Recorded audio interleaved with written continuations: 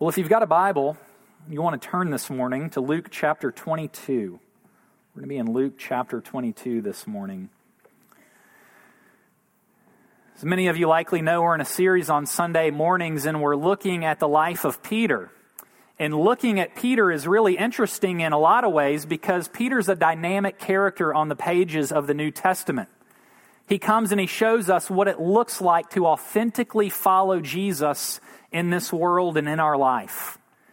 Each week, what we've tried to do is put ourselves in the shoes of Peter, and we've tried to see how Jesus relates to Peter in his faithlessness and in his failures. And by doing this, we've seen how Jesus relates to us in our faithlessness and in our failures, and also in our faithfulness and in our successes. And we should really be grateful for these honest and sometimes unflattering accounts that we get in the Gospels of Peter's lives. Because we see ourselves in Peter, and we get the chance to see how Jesus relates to people like us through Peter's life. Without Peter, the Gospels would be less human and less dimensioned. He really adds a lot in the pages of the New Testament. And this morning, we get to a point, an event in Peter's life that is likely one of his most well-known moments. It's an event in the life of Peter that everyone anticipates. And we're picking back up this morning where we left off last week. It's still the night before Jesus would be crucified. It's Thursday night of this week that we're going to be celebrating. Jesus has just finished eating his last meal with his disciples. He tells his disciples about what's going to happen to him and that they'll all desert him within a matter of hours. And upon hearing this, remember last week, Peter promises that even if he's got to die with Jesus, he'll never deny him. Well, from there, Jesus moves on to the Garden of Gethsemane, where he struggles personally with what's about to happen to him as he is arrested and tried and crucified. And it's worth noting, even on the outset, that in the garden, Jesus' disciples let him down. Remember, they can't stay awake and pray with him like they've been asked to. Well, towards the end of Jesus' time in Gethsemane, a mob from the high priest shows up. And they're searching for Jesus. And Judas is leading this mob. And he finds Jesus and he betrays Jesus with a kiss. And the soldiers and the servants that make up this mob, they take Jesus by force and they take him to the high priest's house so that they can falsely accuse Jesus and send him to die. And it's against this backdrop that we enter this story this morning. Peter is in the midst of lots of pressure. And he gets to see what's really inside. And it's one of the most tragic moments of Peter's life. One commentator said this: no disciple was placed higher than Peter, and almost no disciple fell lower. No one protested loyalty more insistently, and yet our whole gospel and present story teaches us no one denied Jesus more consistently. So remember, a few hours ago in the story, Peter told Jesus, even if I've got to die with you, I'm not going to deny you. That's who Peter thought he was. And now we get a chance to see who Peter really was. So you follow along with me as we read from Luke chapter 22. Luke chapter 22, beginning in verse 54. Then the mob seized Jesus and led him away, bringing him into the high priest's house. And Peter was following at a distance. And when they had kindled a fire in the middle of the courtyard and sat down together, Peter sat down among them. Then a servant girl, seeing him as he sat in the light and looking closely at him, said, "This man also was with Jesus." But Peter denied it, saying, "Woman, I do not know him." And a little later, someone else saw him and said, "You also are one of them." But Peter said, "Man, I'm not." And after an interval of about an hour, still another insisted, saying, "Certainly this man also is with Jesus, for he too is a Galilean." But Peter said, "Man, I don't know what you're talking about." And immediately, while he was still speaking, the rooster crowed, and the Lord turned and looked at Peter. And Peter remembered the saying of the Lord, how he had said to him, "Before the rooster crows today, you'll deny me 3 times." And Peter went out and wept bitterly. Well, this is God's word for us, given to us because he loves us and cares for us. Let me pray for us before we consider it together. Lord Jesus, we are thankful for this story because it is a story of hope for us, a story of hope for broken people, a story of hope for folks that oftentimes turn our back on you. And we pray this morning that we would experience that hope, that we would experience your deep forgiveness as you look to us with eyes of love. We pray that we would see that this morning in Christ's name. Amen. Well, a few months ago, my family and I went to see the movie Wonder. And it's a great movie based on the best-selling novel, which is about a young boy named August Pullman, who was born with facial differences. He's got facial differences. And the movie is all about August. He goes by the name Augie in the movie, and he's entering into a mainstream elementary school during 5th grade. And the movie's all about the anxiety and the fear that he and his family feel about him entering elementary school with these physical differences that he has. Well, Augie enters into school, and luckily, he makes a good friend named Jack in the movie.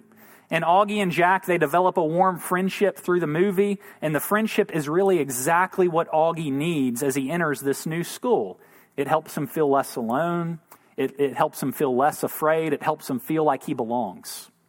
Well, Jack is constantly taking criticism from the other kids at school for being Augie's friend, because it's not cool to be Augie's friend because he's got these facial differences. And you can tell that it's hard for Jack to be friends with Augie sometimes. He's really got to push against the more popular kids at school who don't want him to be friends with Augie. And well, there's a scene in the movie, and it's during Halloween, and everyone in the school is dressed up in costume, and Augie says that he looks forward to this day all year long because it's the one day where he gets to cover his face with a mask and just be like a normal kid. The one day where everyone's the same, and he's so excited to go to school that day, and he goes to school, and he gets to the classroom, and he walks into the room without anyone recognizing who he is because he's wearing a mask, and he overhears a conversation between Jack and the rest of the class. And the cooler kids in the class at this time are making fun of Augie and his facial differences out loud. They don't know that Augie's in the same room, able to hear them behind a mask. And the worst part of the scene happens when the cooler kids turn to Jack and ask him why he's friends with Augie. And Jack crumbles under the pressure, and he says that he's not really friends with Augie. He says that he doesn't even really like him. He's just hanging out with him because the principal made him. And it's a really heartbreaking scene because under Augie's mask, he is crying, and he runs out of the classroom in disbelief because he thought Jack was really his friend. Jack was the thing that made school sustainable for Augie. And even though that was true, they were friends, it was more beneficial in that moment for Jack to deny that he knew Augie altogether. It was more beneficial in that moment to go along with the crowd, to deny their relationship, to pretend like they weren't friends. And I want to suggest this morning that it's a very similar scene to what we see in our passage from Peter this morning. When following Jesus begins to get tough, when it's no longer convenient to follow him, when it's no longer beneficial to associate with Jesus, what we see is Peter pretend like he doesn't even know him. Peter disassociates himself from Jesus altogether. And I'm willing to bet this morning that we can put ourselves in Peter's shoes. We know what it feels like to distance ourselves from Jesus. We know what it's like for it to be more convenient for us to deny our relationship with him than to confess that relationship. It happens when we get tough questions from friends about our beliefs on certain issues. It happens, we feel it when our families wonder why we make certain decisions with our time or with our money. We experience it when we just want to do what feels good in the moment. When it's easier to disassociate from Jesus so that we can move headlong into our own desires. We know what it's like to pretend that we don't know Christ. And even though we don't condone Peter's actions in this passage, we can understand him. We can resonate with him, with what he's feeling, because we've often felt the same pressure in our lives when it comes to associating with Jesus. We know what it's like not to be as strong as we thought. This morning, we're going to look at this account under 3 headings. First, we're going to see a pressure-packed context. Second, we're going to see a disciple's denial. And third, we're going to see the beginning of restoration. It follows along with the flow of the passage, and I think I need to say this at least every once in a while. Our hope each week here at Trinity Grace is that as we walk away from this place, you will understand the Scriptures more clearly. And so we're going to follow along with this passage in that order this morning. First, let's take a look at this pressure-packed context, okay?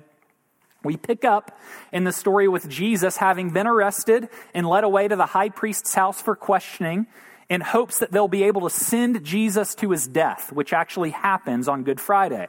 And as Jesus is being led away to the high priest's house, we see in verse 54 that Peter is following this mob in the flow of events from a distance. No longer was Peter directly by Christ's side, but he's still following Jesus, likely struggling to piece together what is happening. He's following from a distance, perhaps out of fear. Perhaps he's following at a distance out of curiosity to see what's going to happen. Perhaps out of a timid attempt to be by Christ's side. Maybe he still thinks that he can be strong when the opportunity presents itself.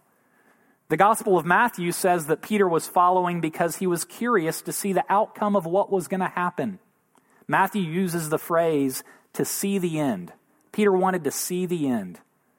So Peter follows Jesus all the way to the courtyard of the high priest's house. And in this culture, large homes of important people had courtyards in them where servants would congregate. And it's what we see in our passage this morning. The mob of soldiers and the servants that have just brought Jesus to the high priest's house are kindling a fire in the courtyard. They're looking to keep warm on this cool April evening.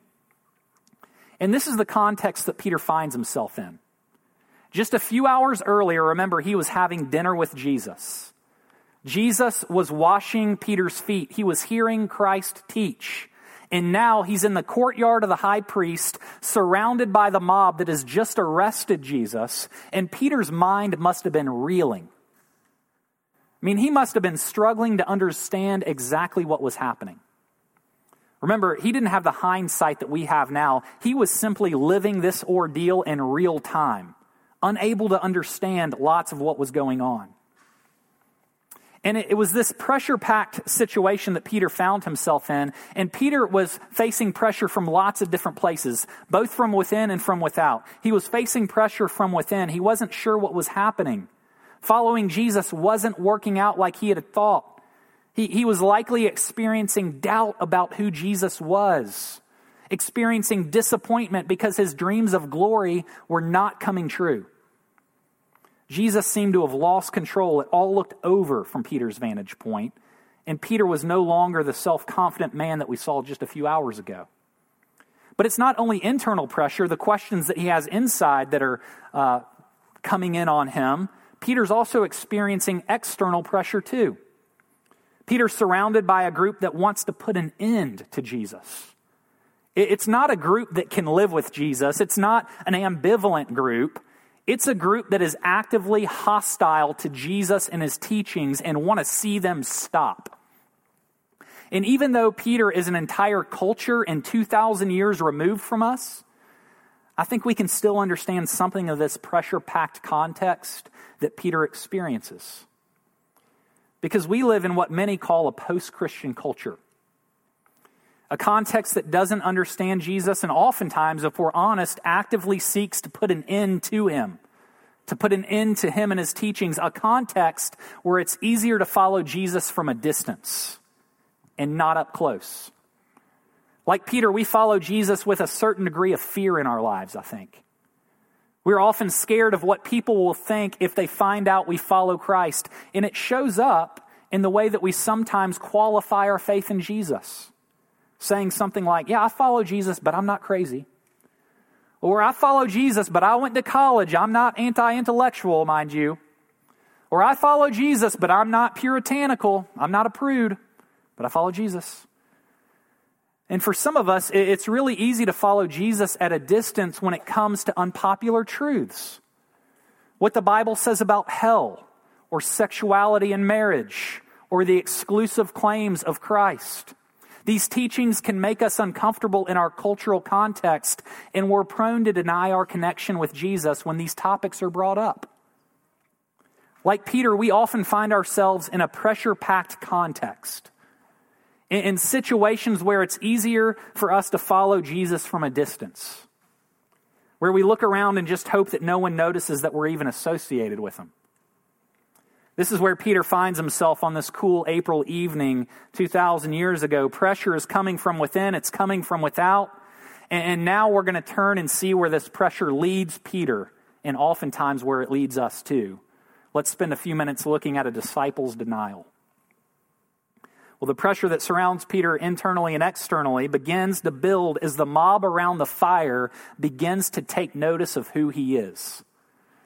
We see the crowd starting to catch on to Peter beginning in verse 56, where a servant girl gets a closer look at Peter's face as it's illuminated by the fire. And the girl stares for a minute and she identifies Peter, and then she levels an accusation saying, "This man also was with Jesus."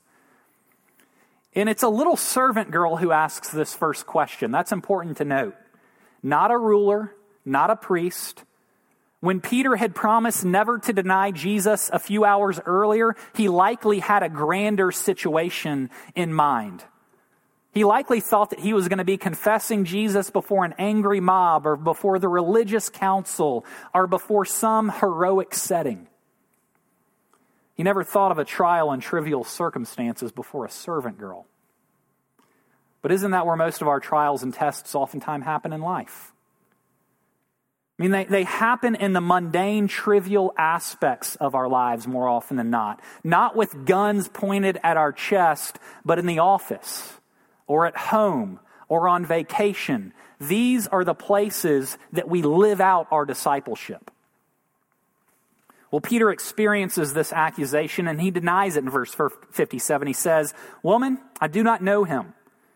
And Peter's first denial is a strong one. He's saying that he doesn't know Jesus, and it's similar to when someone was banned from the synagogue in that day and age.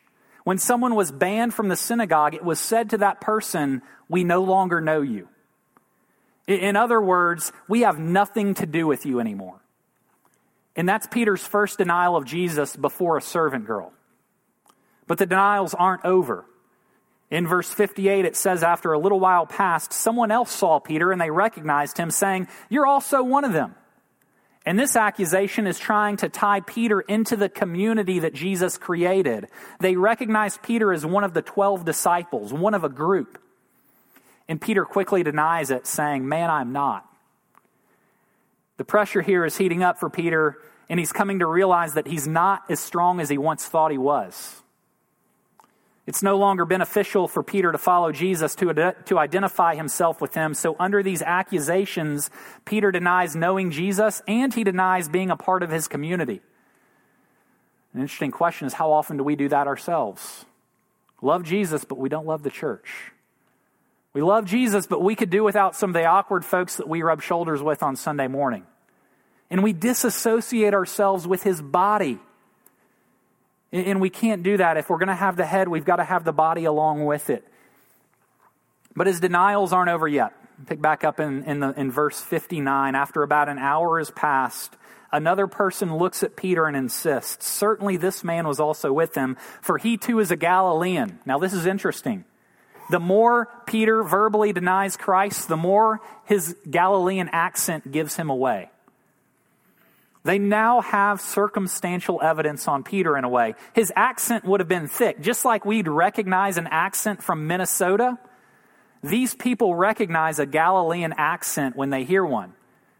They recognize him as a Galilean, and here is Peter claiming to know nothing about the most widely known Galilean of his time, Jesus. There'd be no other reason for Peter to be there at that place, at that time, than that he was with Jesus as a Galilean. But Peter in verse 60 denies his association with Christ for a third time, saying, "Man, I don't know what you're talking about." And here in this account, we have a picture of compromised discipleship. Peter, the rock of the church, remember a few chapters ago, Jesus called him the rock, is completely pretending like he doesn't even know Christ. The one who committed so much in private, he was so brave just with him and Jesus, wilts when it comes time to publicly commit to Jesus. Peter never would have denied association with Jesus up to this point. After all, he was getting what he wanted, right? He was following Jesus straight to glory.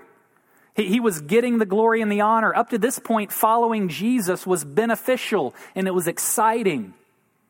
But now that the pressure is on, he disassociates himself with Christ. Peter now has only one God, and it's his own skin. He hasn't stopped worshiping. He's just switched altars in a sense. Here we have Jesus' closest disciple denying him 3 times deliberately and with increasing emphasis. And all the time, Jesus is going through his time of greatest need. You see Jesus get lonelier and lonelier as the night proceeds and his disciples fall away. Stop and think about this for a minute. The rock of the church, Christ's closest disciple, is painted as an utter failure in this passage. And if you're trying to get a whole lot of people to follow Jesus, why in the world would you put this in the story? Why would you put this in the Bible? I mean, we'd edit it. If we were in charge of creating the Bible, we would cut this part out, right? We need people to respect Peter, after all. He's about to start the church. We need people to look up to Peter, but here it is, Peter failing miserably, Peter failing so appealingly to all those who fail too. And this is what's known in historical studies as the criterion of embarrassment. The criterion of embarrassment. If you see the authors of a particular work include embarrassing accounts of themselves, it's further proof that the account you're reading is truthful. Why include this if it wasn't true? Why highlight the failures and disappointments of the earliest church leaders? I like how one commentator put it when he said this: the public record of the brazen denying of one's master by the most prominent disciple in the church is not good recruitment material for the church. Yet all 4 Gospels place this denying prominently in their records, giving each Gospel a certain credibility for candor. Look, the disciples don't hide their flaws, their failures, their misunderstandings when they write. After all, there's only one hero in this story. There's only one hero. There's only one person who doesn't fail, only one person who is out without flaw and failure, and it was the one that Peter is denying in this passage. But we can't judge Peter. We can't look down our noses at him, because if it can happen to him, if it can happen to Peter, it can happen to us too. We've all done the same thing. We've all denied knowing Jesus. Maybe not explicitly like Peter does here in this passage, but we've all done it implicitly. Every single one of us has all functionally denied Christ at different times in our lives. Like Peter, it normally happens when following Jesus is no longer in our best interest at the time. It happens in our lives when what we want doesn't align with the relationship with him. It doesn't mesh with that relationship. It happens when we'd prefer Jesus not to be around. We want to do what we want, so we forget about Jesus for a bit when it comes to what we look at on the computer. Or we forget about him when it comes to how we spend our money. Or we wish he'd just be a little bit further out of the picture when it comes to how we treat our bodies. Or when it comes to what we'll do to get ahead. Just like Peter, when the pressure is on, we're prone to disassociate ourselves from Christ. We've all denied him, sometimes in bigger ways, but more often than not in smaller, everyday ways. We can understand Peter. And now the question is, what happens next? And if you haven't been listening up to this point, I'd love for you to start now. What happens with Peter after he denies his relationship with Jesus? Well, we see that even in the midst of denial, Jesus is already beginning the process of restoration. The beginning of restoration happens before the third denial is even out of Peter's mouth. In verse 60, Luke makes a point to say that while Peter was still speaking his third denial, the cock crowed. The rooster crowed. Remember, just a few hours earlier, Jesus predicted that Peter would deny him 3 times before the rooster crowed that night. And well, at his third denial, the rooster crows. And Peter's mind is taken back to what Jesus predicted. And this crow of the rooster would have been a call that reminds Peter of his frailty, of his failure, of his neediness. The early church would say that for the rest of his life, Peter wasn't able to hear a rooster crow without tears in his eyes. It was a call to repentance. And once the rooster crows, we get a detail from the Gospel of Luke that isn't in any other gospel, and I love it. We see it in verse 61. It says that after the rooster crowed, the Lord turned and he looked at Peter. He looked at Peter. Now, most biblical scholars speculate that Jesus was being moved perhaps from one part of the high priest's house to another, maybe walking in a breezeway, and he's able to connect with Peter through eye contact in that moment. And the question I have for you this morning is this: what did this look of Jesus convey? How you answer that question is so important. What did that look from Christ to Peter convey? It reveals a lot about how you think of God. Was this a look of disgust? Did Jesus lock eyes with Peter? Was it a look of disappointment? Was it a look of judgment? Or maybe it was a look of love, a look of forgiveness, a look of grace. When the pressure gets to you, when you crumble, when you brush Jesus under the rug in a conversation with a friend, or pretend like you don't know him in the office, or choose to ignore him so you can do what you feel like doing, and after you've blown it and your eyes relock with Christ's, what does the look of Jesus communicate to you? How you answer that question says so much about how you view Jesus and how he relates with you. Is Jesus disgusted with who you are? Filling you with shame? Is the look one of disappointment that you would forget about him? Are Jesus' eyes full of judgment towards your struggles? Or does Jesus look at you in all of your failure and all of your disappointment with a look of love? What you believe about the look of Jesus towards you has the ability to change your life, has the ability to set you free from the inside out. Is it possible that when Jesus locked eyes with Peter, it was a look of love, of compassion, of forgiveness? Is it possible that Jesus was thinking about where he was going, even in that moment, to the cross, and reassuring Peter with this look that it's even for this denial that I'm willing to die for you? And we're going to meet again. Well, this look of love crushes Peter's spirit because he realizes just what he's done. It's the love and grace of God that leads us to repentance. It's not his look of judgment. It's not his look of shame. It's the look of love that drives us to repent from our sins and to turn back to him. We see this repentance begin in verse 62, where it says that Peter went out and he wept bitterly. Now, this is a word that's used in other places for weeping over the dead. It's a word that expresses intense emotion. Upon understanding what he had done and the love of Jesus for him, Peter felt intense remorse. He realizes what he'd forfeited. And this breakdown taught Peter just how powerless and needy he was. Peter, the rock of the church, experienced pressure just like me and you, and he disassociated himself from Christ. And if Peter's life doesn't show us that the deepest possible forgiveness for sins is offered, then whose life does? Even though we deny Jesus when the pressure gets turned up, Jesus refuses to deny us no matter how high the pressure got. We're going to celebrate that this week as we celebrate his crucifixion for us. We're always on his mind. He's always faithful to us, even unto death. While we're prone to distance ourselves from Jesus, he never distances himself from us. While we're unfaithful, he always remains faithful. And it's his faithfulness and his love towards us, even in the midst of our failures, that leads us to repentance and brings us life. Let me pray for us this morning. Heavenly Father, we are thankful this morning for your grace and your love. We confess that oftentimes as we think about you and our failures, we believe that you're ashamed of us. We believe that you're disappointed in us. We believe that you're silently judging us. But that's not the story that the gospel tells. The story the gospel tells is that you are one who has come in order to love us and to extend forgiveness and grace to us even in the midst of our failures. And so we pray this morning that as we come to this table, that you would strengthen our faith, that you would show us your deep love for us. In Christ's name. Amen.